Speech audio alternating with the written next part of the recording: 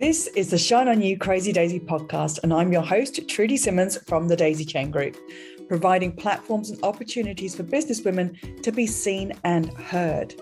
This platform is for the women entrepreneurs that want to hear the real stories of what it takes to be yourself and run a business with all the different hats that you might have to wear. Come and join the Shine On You Crazy Daisy membership, offering online networking, co-working, collaboration and monthly masterclasses for you to grow your knowledge. Go to thedaisychaingroup.com for more information. These are the platforms to hear and share the stories of the tenacious, the rebellious, and the resilient women that are working towards the future that they build for themselves and their families. Hello and welcome to the Shine On You Crazy Daisy podcast. I am your host, Trudy Simmons. And today I am thrilled and excited to introduce you to Kirsty Carden from Kirsty Carden Limited. Kirsty, thank you so much for being involved in the book and the podcast. Please tell us about your business. Yeah, sure. So I'm an online business mentor for female entrepreneurs. I'm also an NLP master and trainer, and I've been doing it for over 6 years, helping women grow their businesses online. Amazing. Very succinct. I love it. What made you decide to search for your purpose and for what makes you happy? It was really a personal event, really. It came down to it was now, so 2014, the end of 2014, when I suddenly lost my mother-in-law. And it really was a spiral of events that happened after that. Things happened at work. And it literally put me into a place of like, right, do I sink or swim right now? With a compound of lots of different things that happened. And it kind of pushed me to make the decision that, you know what, this is what I want to do. I've been thinking about it for a while. I knew someone who was in the coaching industry, and it kind of ticked all those boxes, you know, like when deep down you really know what you're meant to do. So I had worked for a company called Sky Broadcasting. I think most people might know that. I worked in TV, and a lot of coaches were coming in, and I was going to all these different training events that they were doing, and I was just loving the work that they did. And I was like, oh, what could, what would this look like if I did something like this? This feels more aligned to me, like the whole personal development, especially from the background I come from. And then one of my friends became a coach, and it was just like tick, tick, tick. So it's like, when the right things all compound at the same time. And there's a saying that when the pupil is ready, the teacher will appear. And I found, the right mentor, coaching, accreditation. And I decided actually to quit my job to create that space to actually create my company. And that's what I did. And I went all in. And yeah, that's pretty much where it all started. Like, will be 7 years ago, actually, next month. Yeah, it's incredible when these life changes happen to our lives, and it makes us rethink so many aspects of what's important.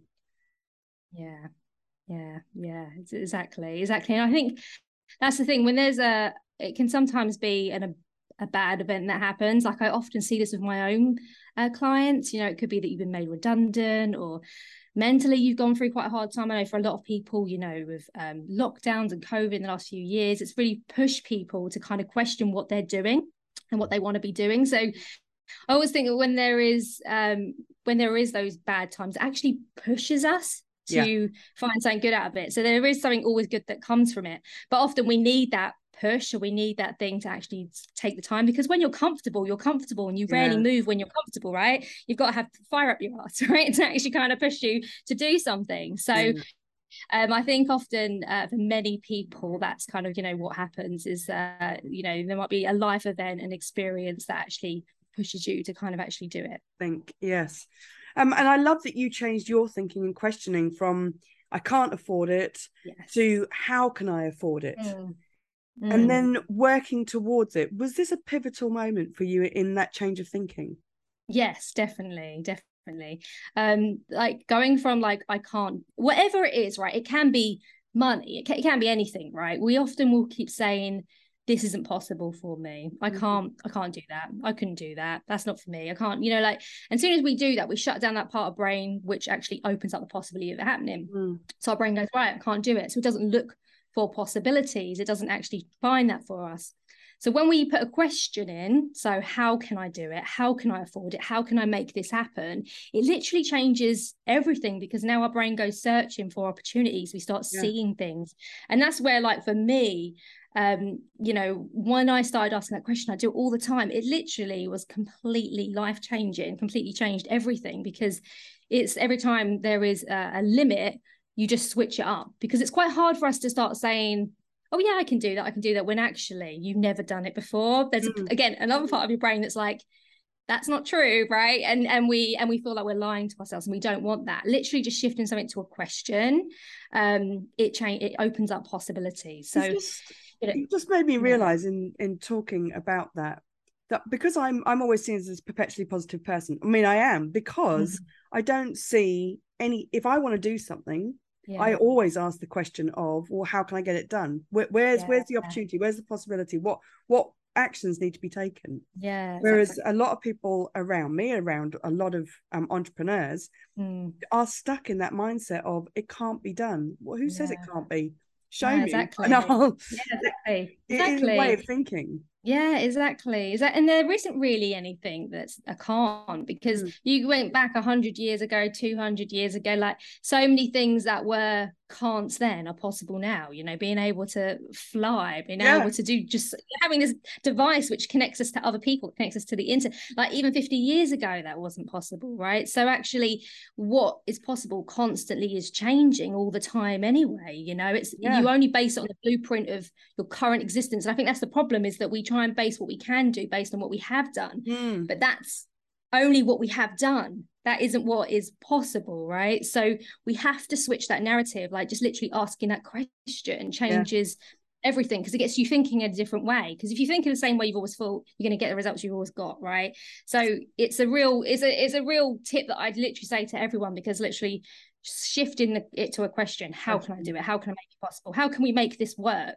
How can it be done, right? In any situation, right? Even when if your roof caved and you're like, oh my god, how am I going to afford this? Right, what can I do? You know, it's like any situation. If you just switch it up, you then start getting proactive, and you start thinking in a new way that's going to serve you. It's going to make it happen. You know, your brain always wants to serve you in a positive way. You know, but it's how we choose to program it. It's the narrative we use to put into it, and it's going to give us those answers. You know, if we say, I'm really crap, I don't know what I'm doing, it's going to go, okay, you're really crap, you don't know what you're doing. And that's what you're going to see every day. You're going to find things that reaffirm that, right? So yeah, it's a game changer, literally being able to switch to that question. It's my audience is called Crazy Daisies, because at some point we've all been called crazy for starting our own businesses, for what that business is, for the services we offer, the products we want to create.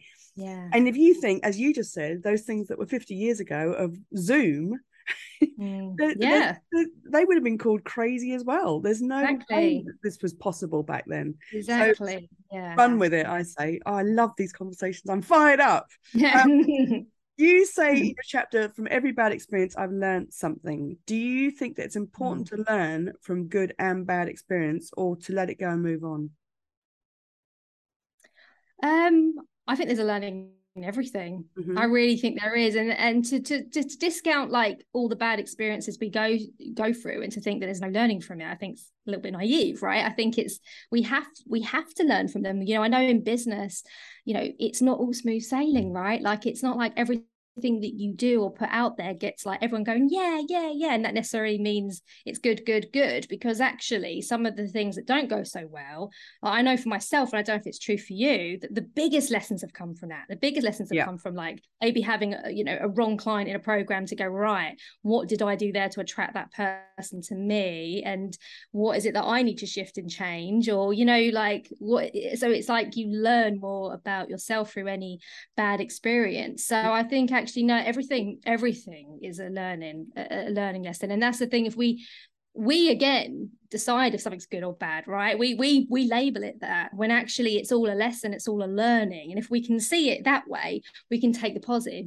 Feel crap while it's happening, or process those emotions. Like I'm not into like toxic positivity and pretend that everything's great. It's not, right? We have to feel it, but then after we've done that, it's the processing of what we learn from it, and that's where the magic happens. And often that's when the biggest things change and happen, because you've learned from it rather than just kind of swept it under.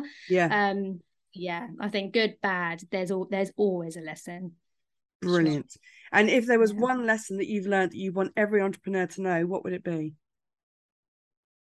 I would say listen to your gut, listen to yourself, because I think soon as you go into business, it happens in every area. People love to give you advice, right? But especially when you go into business, people love to give you their advice from their perspective on what they think is best, right? So I know right from the start, from many people, when you're starting your business, you're going to get so many people telling you it's not safe, it's unstable, like people that have never had a business, right? Their opinion, as much as it's nice to hear from other people, isn't valid in the context of what you're doing, because they don't have any experience in that area, right? But then once you go into business, everyone will tell you that their way of doing it is the way. So it will be like, you need to know how to use LinkedIn to get this LinkedIn course, or you need Facebook ads, or you need to do this or that or blah. It's all about this, it's all about, and it's like, whoa, it can be so overwhelming. Yeah.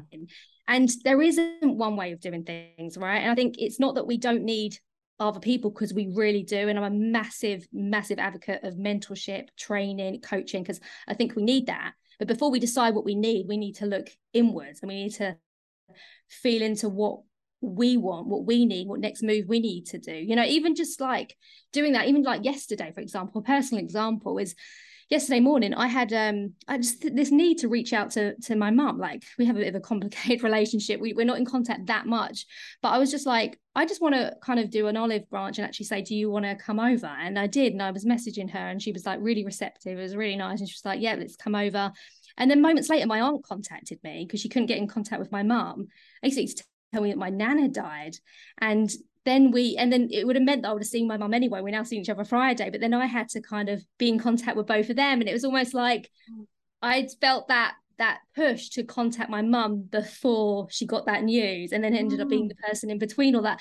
And it's those little things of like, your gut will just tell you things. And if you keep pushing it off and just go, no, but this person says it's like this. And honestly, I have wasted tens of thousands of pounds when I haven't listened to my gut, or I've signed up to things that haven't worked out, or it's not been right. So it's making sure that you're in alignment with yourself. And that is for me, like, you know, I'm a holistic online business mentor. I'm very much about the whole process, and very much about alignment and creating aligned strategies. It's never one size fits all. And I think you just have to just get in tune with yourself. If something feels off, don't do it, right? And because as soon as you go in, everyone's going to have some advice. Everyone's going to tell you to do it this way, that way, their way. And you've got to really kind of in tune with yourself, and then make decisions from that place and what you want to do next. You know, what programs do you want to release? What things do you want to do? Who do you need to sign up with to help, you know, get support? Not just because people are pushing their way at you, because that will just happen so much. You know, personal relationships, people will do it. Professional relationships, people will do it, and it can get really overwhelming. It can stress a lot of people out and overwhelm a lot of people. Like, I see people signing up to like 10 courses sometimes, thinking they need all these things. It's like just thinking about that feels stressful, right? So it's really about making sure that your gut will always tell you what you need to do. It's listening to that. Listening. What's your favorite business book? There's a few, but when I especially think about the first ones that I read, and they're still so relevant, it's Oversubscribed by Daniel Priestley. He's an English author, and he's written quite a few really good business books. But it's basically, it tells you all that you need to know, and it's really about how to get people to kind of be attracted to you, rather than you having to, you know, go out there and like push it. So it's about, and that's what I'm really an advocate, get clients to attract you rather than you having to convince people to work with you. So how to become oversubscribed, how to really stand out in the market even when it's really busy. It's a really great book. So that would be the one that I'd recommend. I love getting a list of books together to put out to people. Thank you, Kirsty. Thank you so much for being in the book and on the podcast, and I can't wait for people to read your story. Me too. Thank you so much. Thank you for listening. If you like what you've heard, please leave a review and come back for more inspiration. If you're a businesswoman looking for that community that will support you and lift you up, come and join the Shine On You Crazy Daisy membership, offering online networking, co-working, collaboration and monthly masterclasses to grow your knowledge. Go to thedaisychaingroup.com for more information. And for even more inspiration, please go to the link under this video and get your copy of the Shine On You Crazy Daisy series of books with inspirational and motivating stories from businesswomen around the world.